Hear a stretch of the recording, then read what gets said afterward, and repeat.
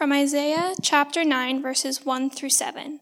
But there will be no gloom for her who is in anguish.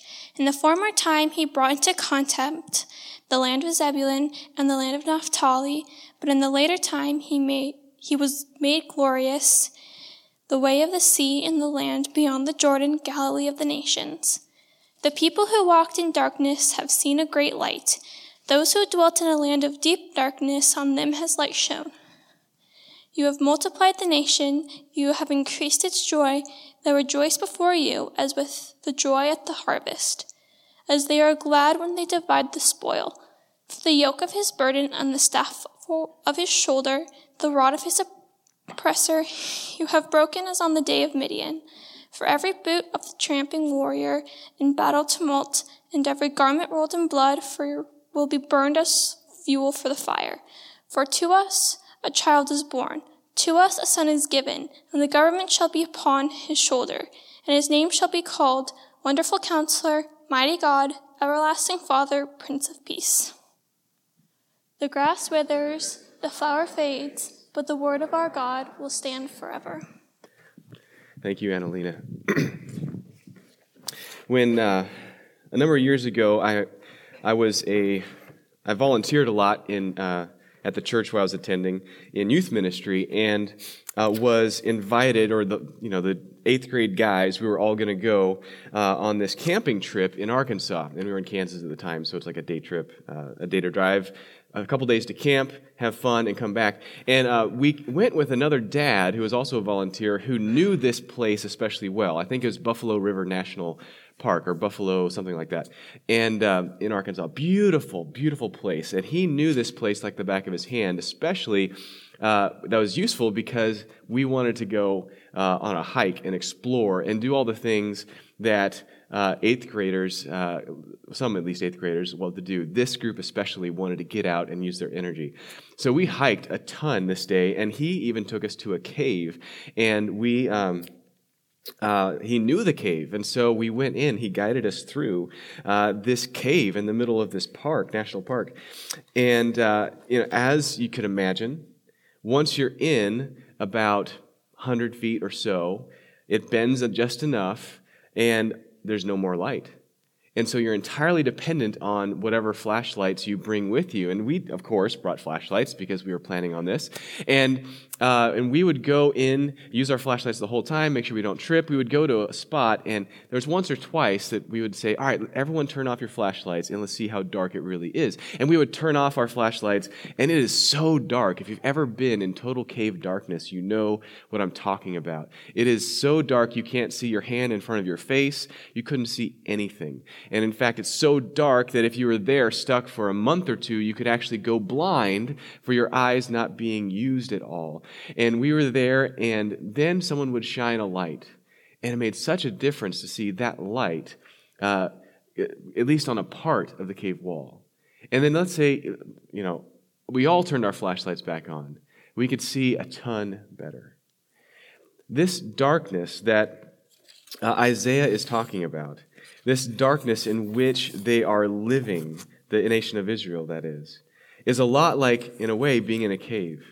And they're stumbling their way through with whatever light they have with them.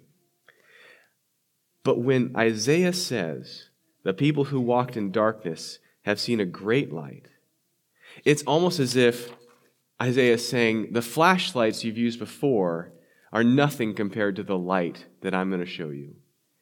And this light, it's like in the cave, it's like daylight enters the cave. And of course, none of us have ever seen a cave in daylight because you can't obviously do that. But the light filling the cave, overwhelming the cave, making whatever flashlights we may have seem almost pointless at that time. This light illuminates so much.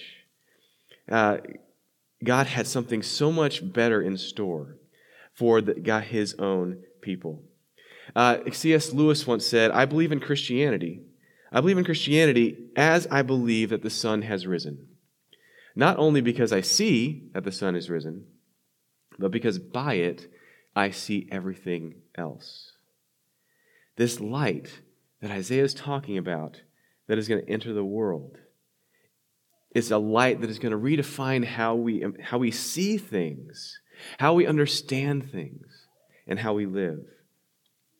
There's a way that, and of course you can understand the analogy. There are a lot of times that we may feel like you're stumbling through darkness. You may feel like life is kind of like stumbling through darkness, and you want whatever light you can have. In fact, God's Word is a light for us in so many ways. Psalm 119 says that His Word, the Bible, is like a lamp for our feet, a light for our path. But in John 1, something even bigger happens, because the light, the Word, became flesh and dwelled among us. And so we not only have His Word to guide us, but the Word became flesh and dwelled among us. And if you believe in Him, lives in you every moment of the day. Because by Him, we see everything more clearly. And as we look at how Jesus' coming changes everything, we also can't help but notice how beautiful He is in the process. There's something about having a campfire, to go on with the camping analogy, in the middle of a dark campsite. A campfire is helpful. It helps you see a little bit, but there's also something about the campfire that's spectacular. Sometimes you just want to watch the campfire. It's comforting to watch. If you have a fireplace at home, sometimes it's comforting just to watch that. But this in so much greater a sense. And we'll see that the light that came into the world is going to be so much better than just the solution to our problems. But He'll be a wonderful counselor, a mighty God, everlasting Father, and Prince of Peace. And so we're going to look at those today. And we're going to look and see at how Jesus, being all those things, in so many ways is, as Ray Ortlund Jr. says, God's answer to everything that ever terrorized us as a child. Or ever terrorized us, rather, is a child. The answer to everything that ever terrorized us is this child Jesus that came into the darkness. And so we're going to look at God's perfect wisdom, His perfect power, His perfect love, and His perfect peace. Perfect wisdom, perfect power, perfect love, and perfect peace. So first, His perfect wisdom. Jesus is the guide that we need in dark times. Life is deep darkness. He's also the guide that we need because, sometimes, for two things, for two big reasons. One, we're in need of light because the world is broken and dark, and we don't know how to navigate it very well. Two, because by our own sin, our sin reduces us in our wisdom. Sin reduces us to foolishness. So we need this light. And so in Isaiah, it says, the people who walked in darkness have seen a great light. That those who dwelt in a land of deep darkness, on them a light has shone. That we're going to look at these two things. One, that the broken world means that we may not know how to respond to what comes our way. Like if going back to Genesis 3, there was a time when Genesis 1 and 2, everything was working well. And God and Adam and Eve were living, God and humankind were living in close community and in harmony and in love and clarity and transparency. Everything was great. And then they chose to eat from the fruit of that one tree. The one tree they were told not to eat from. And since then, there was a curse on all creation. That the ground is cursed, Genesis 3 says, because of this. In pain you shall eat of it all the days of your life. Thorns and thistles it will bring forth for you. You will eat plants of by the sweat of your face you shall eat bread. And the hard thing about this is that sometimes it's not even by the sweat of our face, by the sweat of our brow that we eat now. Sometimes by the sweat of our brow, we still don't eat. Right? The world is so broken that life is hard and things don't always work even as they're supposed to work. And we need a guide to help us know what to do and respond in those situations. Either literally at work, working to try to make money, to try to bring bread home. That things happen that shouldn't happen. It's not just that it's difficult, it's just that people act the way they're not supposed to act. If life was formulaic, it'd be a lot easier, wouldn't it? If life was formulaic, you're like, all right, I work this much and I'll get this much every time. That doesn't always happen. If I treat people kindly, they'll treat me kindly in return. That doesn't always happen. And we need a guide, a light, who can show us how to navigate that. Secondly, sin also reduces us to foolishness. We're not as wise as we could be. We are blinded by many things that we love, and we're only aware of some of that, really. It's amazing how objective we often think we are, how objective I often think I am. And yet, sometimes God kind of peels lifts the corner of the rug up a little bit to show me the dust I've swept underneath there and to see the many things that I love, that I don't always choose the best thing. Oftentimes I choose the thing that lets me have more of what I think is going to really make me happy, or subtle, all kinds of things, lesser loves, addictions, other things that we just want to have will steer our decision making. And we need a guide who is above and beyond our lesser loves, above and beyond the things that we try to maneuver for in the midst of our decisions. Paul Tripp says that the epicenter of our foolishness is a street-level denial of God, not a philosophical atheism, but a denial of our need for God, and a belief that we can live life on our own. He says, as the wonderful counselor, Jesus comes to rescue fools from themselves.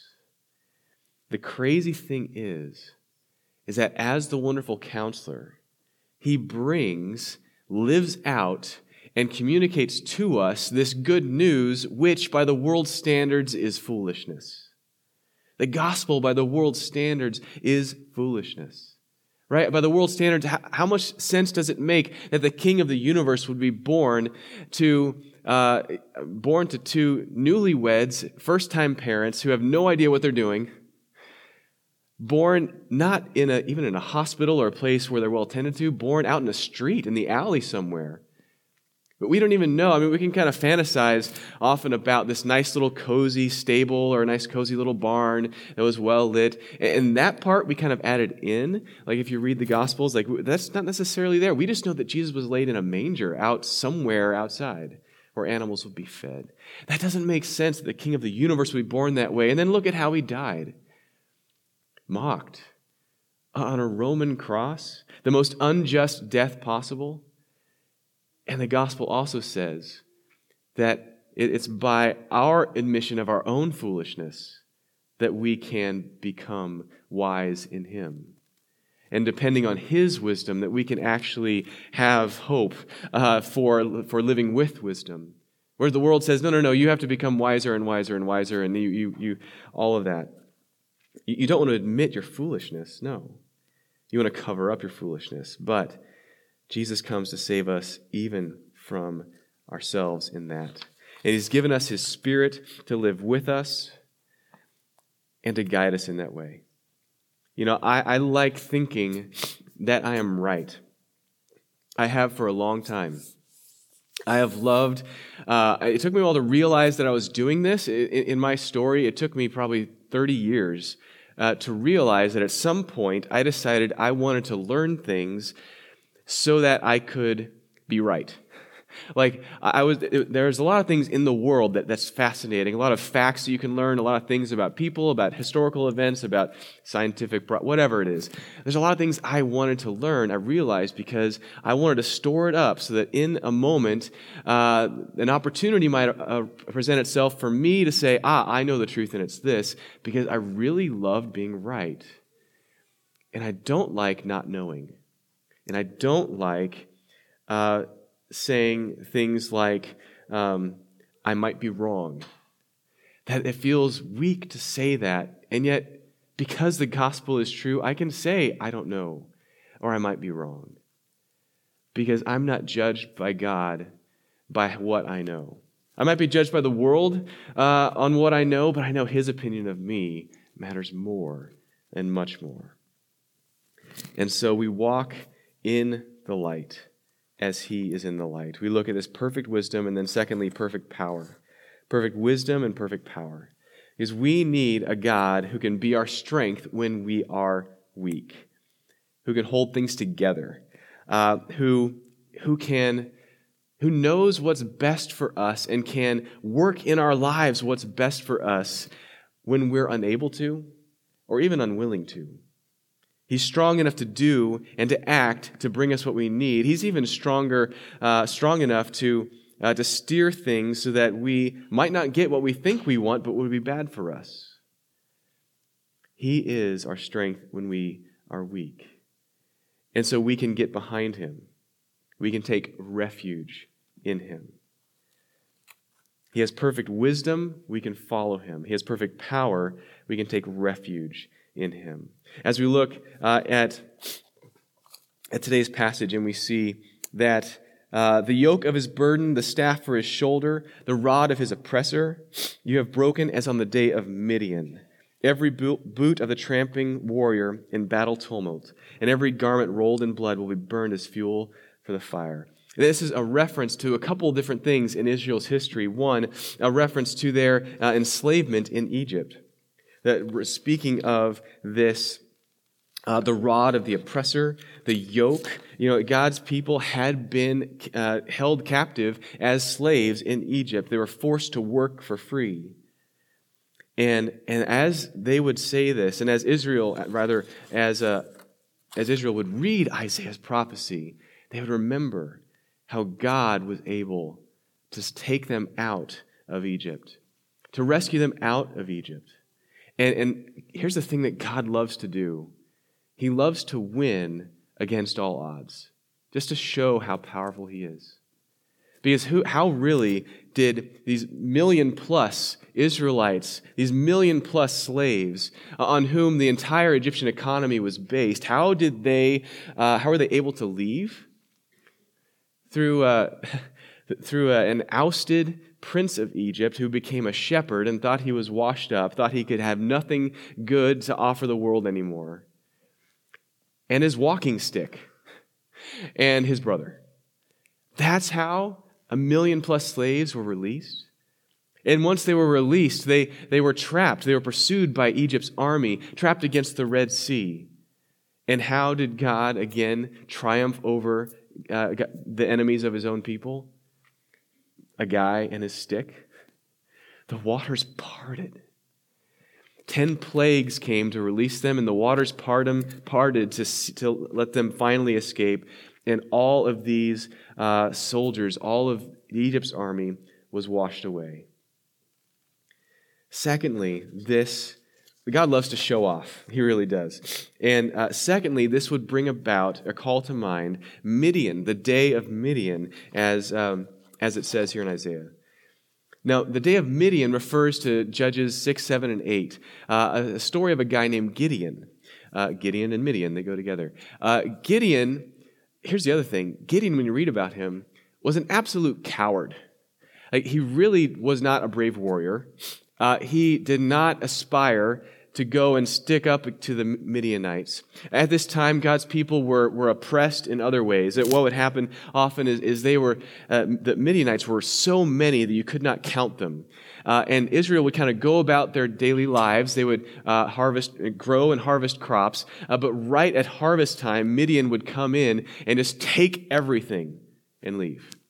They were like this massive parasite. And it's like this system that they could never break. And Gideon was found by God threshing the wheat. Usually you thresh wheat on a big open hill so that when you break it and throw it up in the air, all the stuff that's not wheat blows away and all the stuff that is wheat falls to the ground. But Gideon is threshing wheat in a wine press, not on a hill where he would be seen, but hiding. And yet God comes to him and chooses to use him.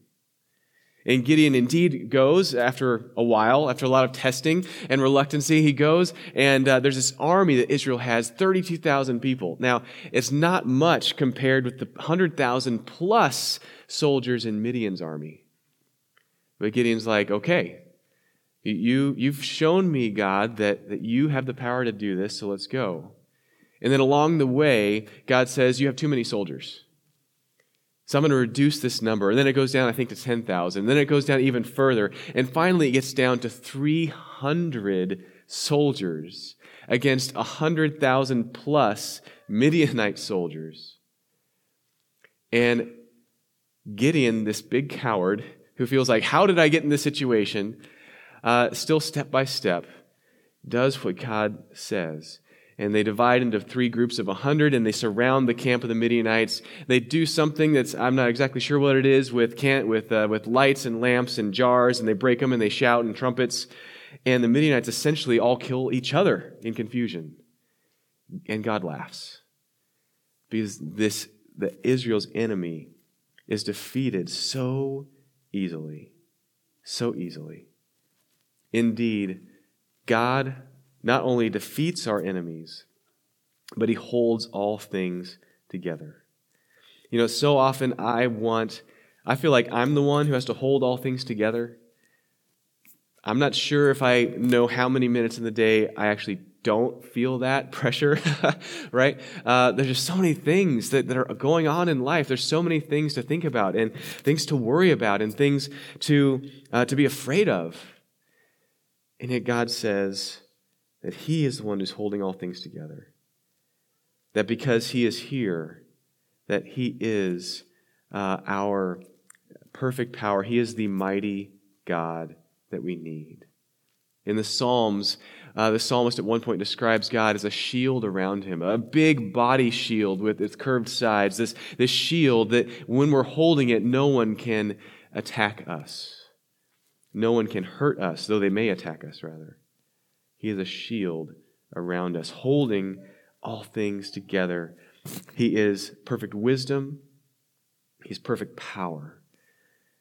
He is wonderful counselor. He is mighty God. Thirdly, He's perfect love. He's perfect love. He is everlasting Father. And by His life here on earth, and the fact that He was crucified and rose again, by what Jesus did for us, we can have access to the Father. I think as we read earlier from John 1, that to all who believe in Him, He gives the right to become children of God. And I spoke about this last week. This is crazy talk, if you think about it. I mean, this is one of the things that so many Christians have such a hard time not understanding. We can understand it conceptually that we are children of God. But to actually feel that is something different. It's a lifelong process, if you will. A process of being convinced more and more and allowing ourselves to think, well, how am I living as though everything rests on me? How am I living as though I really need to keep my act together for God to like me? Because as I look at my life, there's so many times that let me put it this way. I know what I really believe about God's opinion of me through how I treat others. In particular, through how I treat my kids. And let me say, it's really easy just to get into maintenance mode and just try to be the commander of an army. And I do have a small army in my house, I know, but sometimes they are an army against me and Megan. But there are some wonderful, beautiful moments when I can see that, like Megan is especially in touch with God's fatherly love for her, or that I'm like reminded, yes, I am loved. Because you can see the difference in how we interact with our kids. However frustrating a situation might be, it really changes everything. Because God, the whole basis of our relationship with God is His love for us, His sacrifice for us, His doing everything to make Himself unstable in the sense of entering the world, which is an incredibly unstable thing, so that we can have a stable, secure position in His love. And there are no second-class children. There are no there are these special children in God's family, and then there's the others that just kind of skated by and kind of got in somehow. We don't know, at the family gathering, they're the ones that sit at the other table. They're the ones that, no one really talks. No, just kidding. I don't know if every family's like that, but our family's not like that. But sometimes I feel like, okay, God, I know I'm your child, but I'm the child that's on probation, aren't I? I'm the child that is still not quite loved that much by you. And yet, the gospel couldn't be any more clear that He lavishes His fatherly love upon us, that we are blessed with all the rights and privileges of being his children. We're no longer separated from him. We are sons and daughters of the King. And not only this, but it says this: you have multiplied the nation, you have increased its joy. They rejoice before you as with joy at the harvest, and as they are glad when they divide the spoil. That God, because his love is so great, his family multiplies. His family extends. His family extends. His love was so great, he wouldn't let his family just be the Israelites. And this was huge, that he would also include the Gentiles, because back then it was unthinkable. Every nation said they had their own God. And so Israel was thinking, okay, well, you'll show how great you are, God, by having us win and us being the worldwide power. And God says, you don't understand. I don't just love you. I want to share my love with all the nations. It's not just you. And he does that through his people, and he does that for his glory. And it's interesting because God's the only one who can do things for his glory, by the way. He's the only one who can do things for his glory without being arrogant. If any of us do things for our own glory, it's arrogant. Why? Because we, essentially, by doing things for glory, we're trying to attract the awe that only God deserves, really. But God, because he is God, because he is everything that anyone could ever praise anyone for, he's worthy of it. And so for his glory, we see in Revelation 7 that this promise that Isaiah gives to us will come not only to a beautiful, to manifest itself in beautiful ways, but in the end, we'll see this, that after this, behold, a great multitude that no one could number, from every nation, from all tribes and peoples and languages, standing before the throne, before the Lamb, clothed in white robes with palm branches in their hands, crying out with a loud voice, salvation belongs to our God, who sits on the throne, and to the Lamb. There is a nation, from every nation, God's people will be gathered. That this whole world, that there be every tongue, tribe, and nation, there'll be people who believe in Jesus from every tongue, tribe, and nation. And this will be like harvest time. Harvest is a big deal. If you are in an agricultural society, it's the thing you wait for all year. It is payday. It is everything you've done all year, you're finally cashing in. And Jesus it's a big party once you get it done. And yet Jesus speaks in the Gospels of a harvest that we get to reap, but we didn't even sow ourselves. Like being in his family is like that. It's like, we just need to go out and reap the harvest. Go out and share this love with so many. It's like reaping a harvest. It's not just work, it is joy, because as you're working, you see the abundance of God's love at work in you and in others. Of this harvest that we can reap but didn't even sow. Same with dividing the spoil. This is language. Dividing the spoil is what you do in battle after battle. When your enemy is defeated, you go and you take all their things because they don't need them anymore. They're not living anymore, so you can take their things. That's what spoil is. And what we see here, in a way, it's like dividing the spoil, but it's a victory that we ourselves didn't win, a victory that God himself won. And with this are riches. In dividing the spoil, there's also a sense of justice and finality. There's a sense, and I don't know how God is going to do all this. Like, only God can do this somehow, to let his mercy reign and also for justice to reign. That there will be people, and a beautiful thing to see people who are our enemies on earth. So, some of them may also experience the love and mercy of God.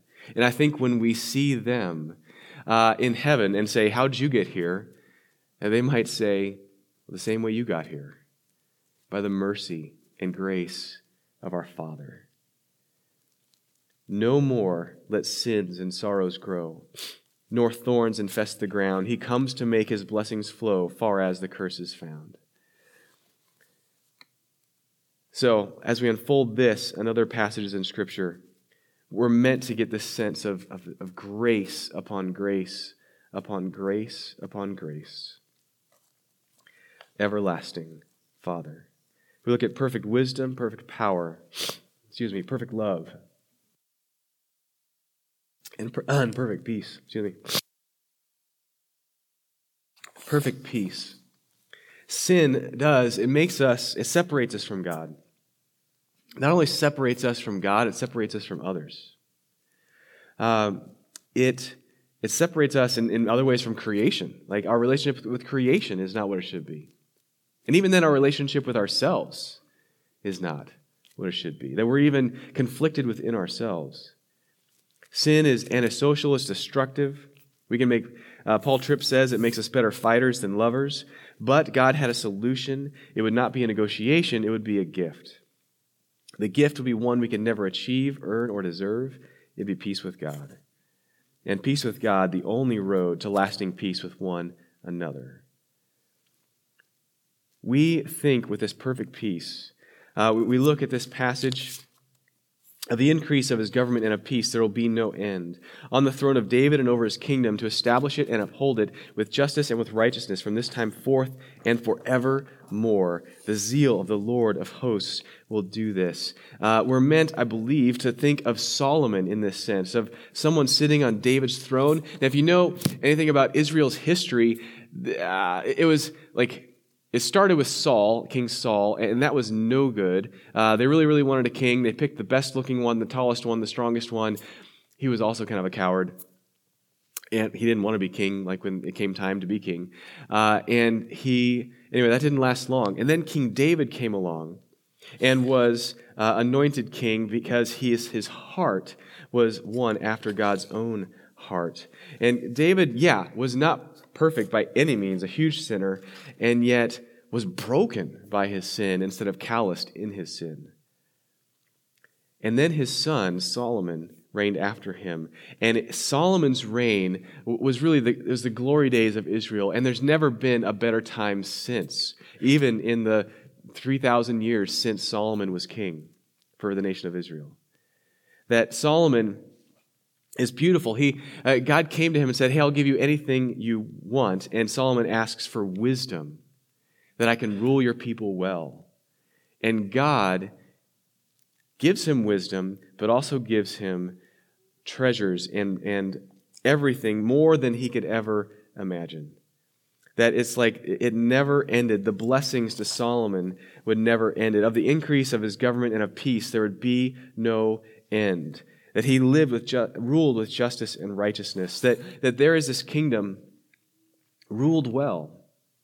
A kingdom characterized by wisdom and abundance. And there would be no end to it. It would always increase. And this can manifest itself in so many different ways. We know, let me give an example though. There's an Olympic runner who ran in the Berlin Olympics in 1936. And then when World War II started, he joined the Army Air Corps. His name was Louis Zamperini. Louis Zamperini survived an unbearable, unbelievable ordeal when his plane was shot down over the South Pacific.